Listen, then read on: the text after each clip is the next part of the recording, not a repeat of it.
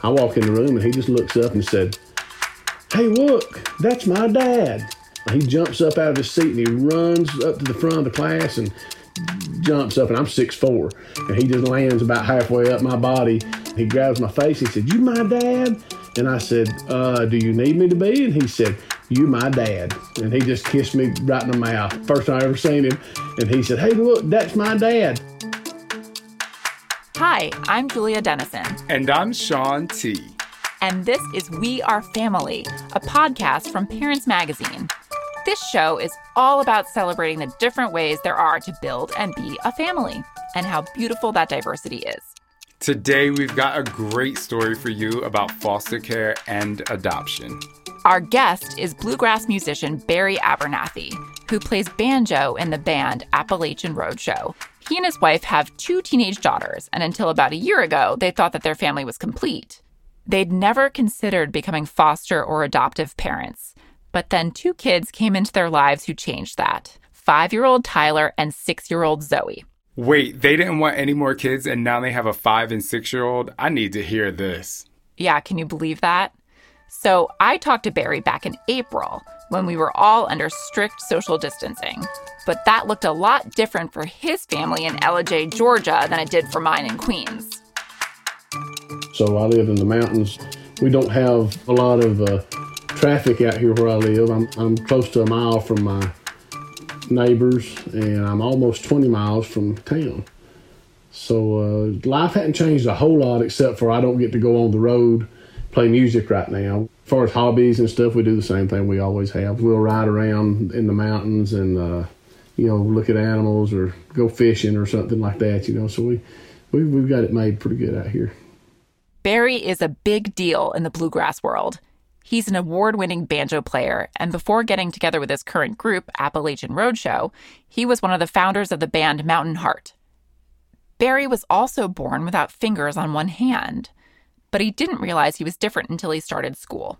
I was born with no fingers on my left hand, just a thumb and a piece of a first finger. I can't recall noticing myself that there was a difference in me and anybody else until I got in school. And living in a small town in the North Georgia mountains, kids are cruel, they hadn't been taught any better. And, my mom and dad never drew attention to it. They never mentioned it before I started school. And then when I started saying, so-and-so tried to pick a fight with me, or they did this and that, and they made fun of my hand. And why am I different? Mom would always say, it's just the way God made you. It's the way he wanted you. There's a reason for it. And he's got a plan. Don't think nothing else of it. Don't worry about what somebody else says or thinks, And that type of stuff sticks with you. I've never thought that I couldn't do anything. As a teenager, Barry decided he wanted to learn to play the banjo. I started when I was about 13 or 14 being interested in it. And my mom, she said, "I'm not trying to discourage you, but you're not going to be able to play music, honey, with no fingers." And I said, "Well, I want to try. I've studied the banjo. I think, it's got open strings, and you play it with a roll. You play it with 3 fingers, so you've got a finger hitting a different string at different times. You're not brushing, you're not strumming." And I said, "I think I can do that. I think there's ways of going about things. You can tune things different. There's always something you can do to make something happen." So Barry started playing on his great-grandmother's old banjo. His mom told him that if he learned to play a song all the way through, she'd buy him a new one. She didn't have no idea. She was about a month away from having to go get a mortgage. I told her, I said, "Well, if I learn how to play a song without messing up all the way through, will you buy me a Gibson?" She said, "If you can play one straight through and not mess up, I'll buy you a Gibson." Oh. And they were expensive. Even I know that's a fancy one. Yeah. So anyway, about a month, I was playing a half dozen tunes or so. Barry built a successful music career and started a family with his wife, Beverly. They have 2 daughters, Chastity, who's 18, and Emma, who's 16. In high school, Chastity started working at a local daycare center. One day last year, she came home and told Barry about a brother and sister who were in foster care. She said, "Daddy," she said, "you need to see these 2 kids that they brought into daycare." She said, "They're so cute." And she said, "They've had such a hard life. They really need somebody to help them." And I said, "Honey, I'm 50. I'll be 50 years old in a couple of months. I can't raise kids again." She said, "Well, I'm not saying that." She said, "I'm just saying, I just feel like they need help, And she said, the little boy, he was 4 at the time, Tyler, she said, "He's got a hand exactly like yours." Anyway, he's got the same birth defect, exactly the same. I've seen people with the same type of birth defect. I've never seen anybody exactly the same hand, same thumb, same piece of first finger and all that. But his is just like mine. And anyway, cute as a button. He looks like the kid off of Jerry Maguire.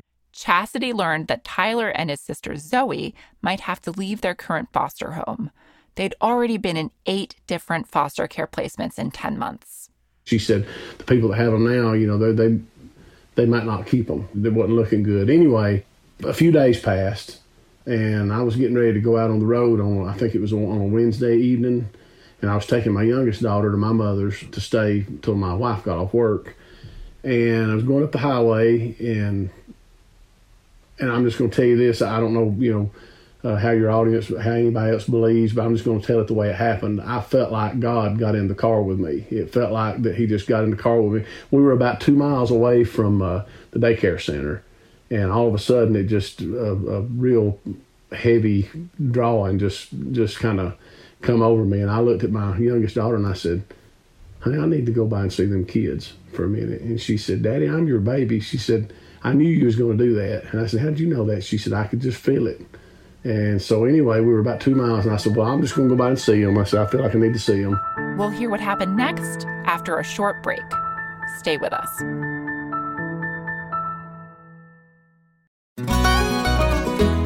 Hey everyone, I'm Sid Evans, editor-in-chief of Southern Living and host of Biscuits and Jam. Since 2020, I've been interviewing musicians, chefs, authors, and other Southern icons about their family traditions, their faith, their favorite meals, and of course, what it means to be Southern. And I'm excited to announce Season 5 of our award-winning podcast. Join me every Tuesday for new conversations with some of the most interesting and influential Southerners around. Be sure to follow Biscuits and Jam wherever you get your podcasts. You can also find us online at southernliving.com/biscuitsandjam.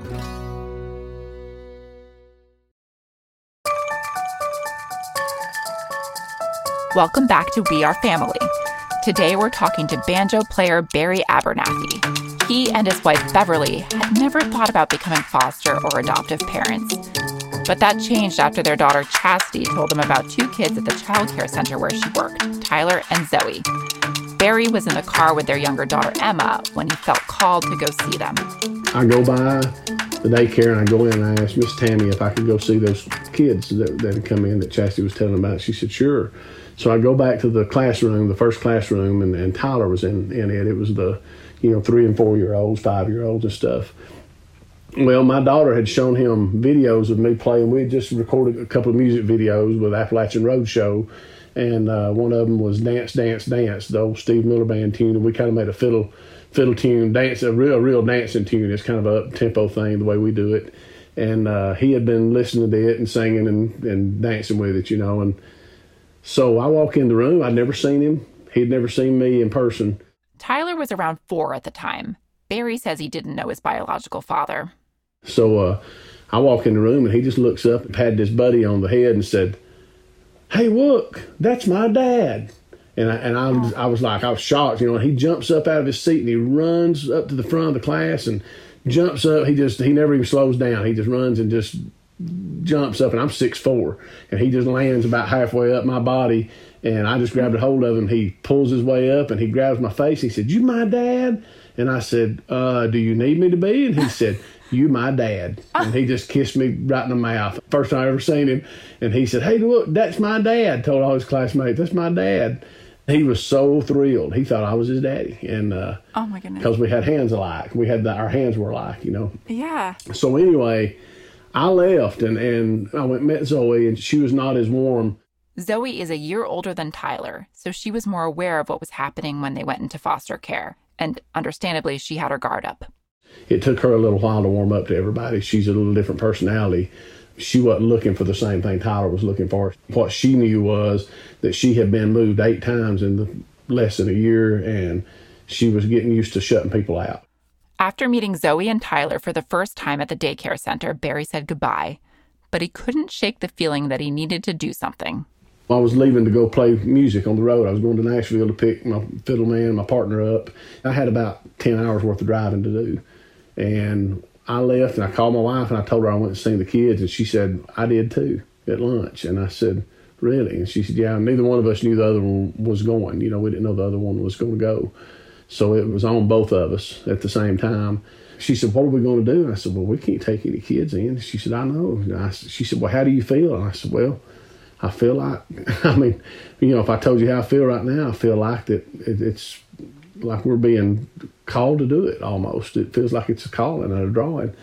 And I said, I'm just going to pray about it. So I hung up the phone with her, and I was probably 45, 50 minutes, out of town, headed to Nashville, and I just decided to pray about it. And I just got serious with God, and he got more serious with me. And it was just, I don't know how to explain it, except for it was just heavy. It was just a feeling that I was going to have to do it. And this all happened this was all of a sudden. I got this feeling at, say, 2:30, 3 o'clock in the afternoon, and by 5 o'clock in the afternoon, I've got this feeling like I'm going to have to take these kids in for some reason. I prayed about it and I argued with God about it, and finally, when I got done, I just said people would have thought I was crazy if they'd have drove by me and seen me talking to myself. Barry and his wife learned that Tyler and Zoe had to leave their foster home and would be transferred into a group home a few counties away. Since Chastity had been their teacher, the Abernathys got permission to bring the kids home for a weekend. And we heard about it, and my wife couldn't stand it. So my wife FaceTimes me, and she's got the kids with her. And that pretty much was it. Long story short, that was in the middle of June of 2019. So we started the process of becoming foster parents. We took the classes. It was amazing how it all came together. It hadn't been easy, but it was meant to be. A few months later, the Abernathys began the process of legally adopting Tyler and Zoe. And then the COVID-19 pandemic hit. So finally, last Monday, we just went through with the adoption on Zoom. We sit right here, just like I'm talking to you. We just turned Zoom on the computer and had the judge and about probably 20 people, friends of my wife's and mine, that were all on Zoom with us, and just celebrated with us. And it was big fun. Tyler, the little boy, when it was over with, he said, the judge said, well, y'all are Abernathys now. Welcome to the Abernathy family. Everybody started chatting, and he looked at me and he said, you hear that? Yeah. Yeah, baby. Tyler sounds like such a character. Oh, he's a character. Oh, my goodness. Oh, that is just the sweetest story. I'm so sappy now that I'm a mom of a 3-year-old. So, any story with young kids like this hits me in the heart. So it really felt like it was meant to be. And so basically, you're coming up on a year now since meeting the kids. It was June last year. And then so much has progressed. And then congratulations on the adoption. And thank you. I'm so glad to be able to be speaking to you right after that happened. And the fact that it could happen over Zoom, it makes you think, what kind of things could that open up for future families? So it's such a wonderful, heartwarming story. So now, how does it feel parenting these young kids now as an older dad? Do you feel like you're doing anything differently now than you did before? I have noticed that, with our kids, we kind of got out of the habit of sitting around the table, having supper together, having prayer, talking to each other. And that's something that these kids really needed. And it's amazing. You don't realize how much a kid really needs stuff like that. You see these kids that have never had it. And, now we wait till everybody's home and we fix supper and we all sit down at the table at the same time, and we have prayer, and we eat, and we talk, and sometimes we talk, sometimes we argue, but it's it's a family, But it's you imagine two teenagers and a 5 and 6 year old, so that's one part of life that I've really enjoyed getting back to. The little kids love it. Tyler, he wants to jump up and down and give everybody a kiss and then want a hug because he can't stand to sit still. He has a hard time sitting still, and he'll say, "Mommy, I hug you." And he'll jump up and try to give her a hug. And I say, "Son, you got to sit in your seat. I want to give Mom a kiss." He'll say. How do you deny a kid giving his mama a kiss? You can't. No. And so that makes me wonder, what kind of things have you seen that these kids have really craved? And what are you teaching them about what it means to be a family?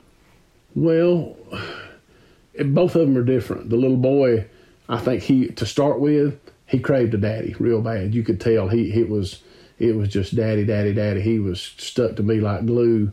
And now he's tight with both my kids, Chastity and Emma, and he's a roughhouser. He loves to. I mean, he's all boy, you know, and he wants to. When Chastity comes in from work, he's ready for her. When she gets here, she'll come in and she'll plop down on the couch or on the end of the bed or wherever she's at, and she'll plop down to talk to us, and he'll sneak up behind her and draw back as hard as he can, smack her right in the tail,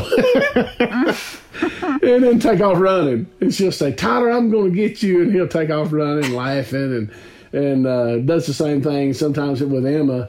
Emma's 16, and Emma will say, "Tyler, I love you," and he'll say, "Nope, me not your best friend no more. Me not your best friend." And just doing it to get a rise out of him. You know, he's a cut up. He'll do it, but he craved a daddy to start with. Mm-hmm. Now he's tight with his sisters.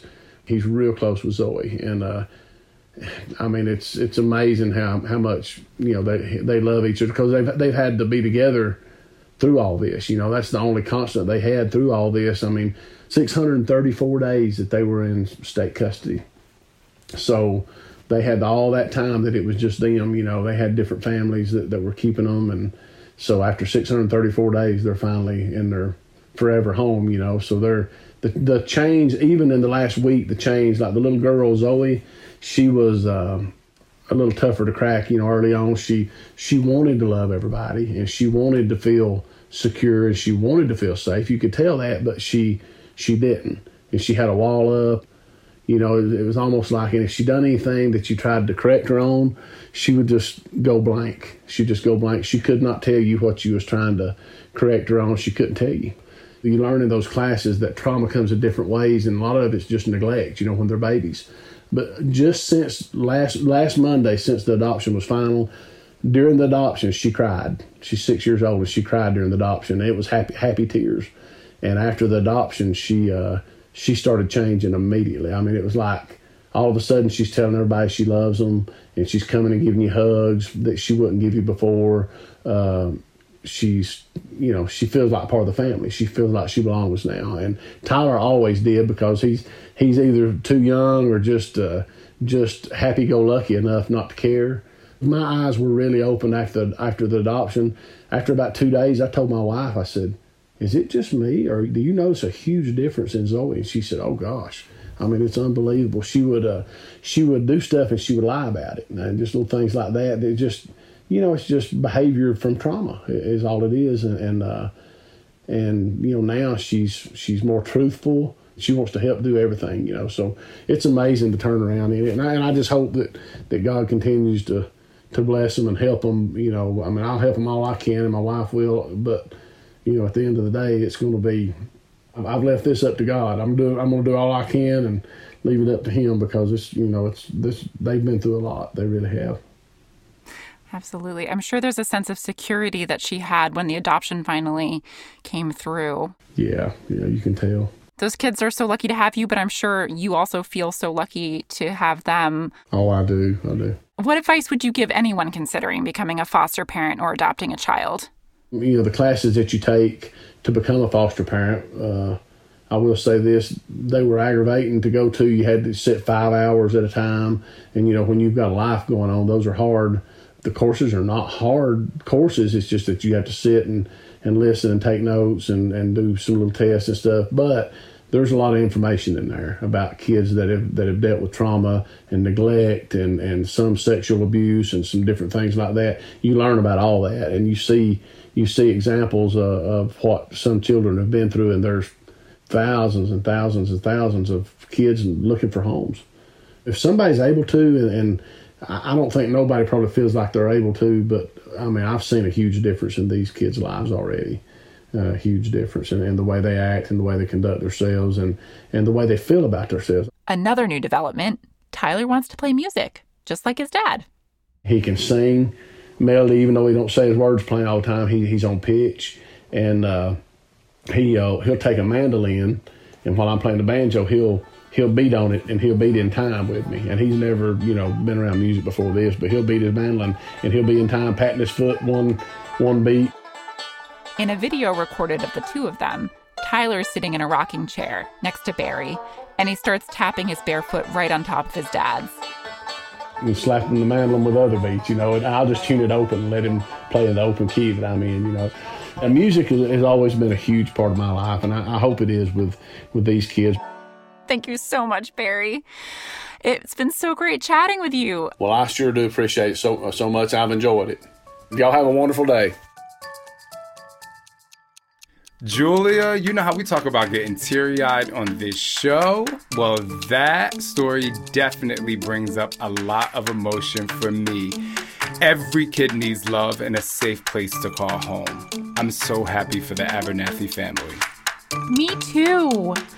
And if you're thinking about becoming a foster or adoptive parent, you can learn more at parents.com/wearefamilypodcast. We've got links to stories in our show notes.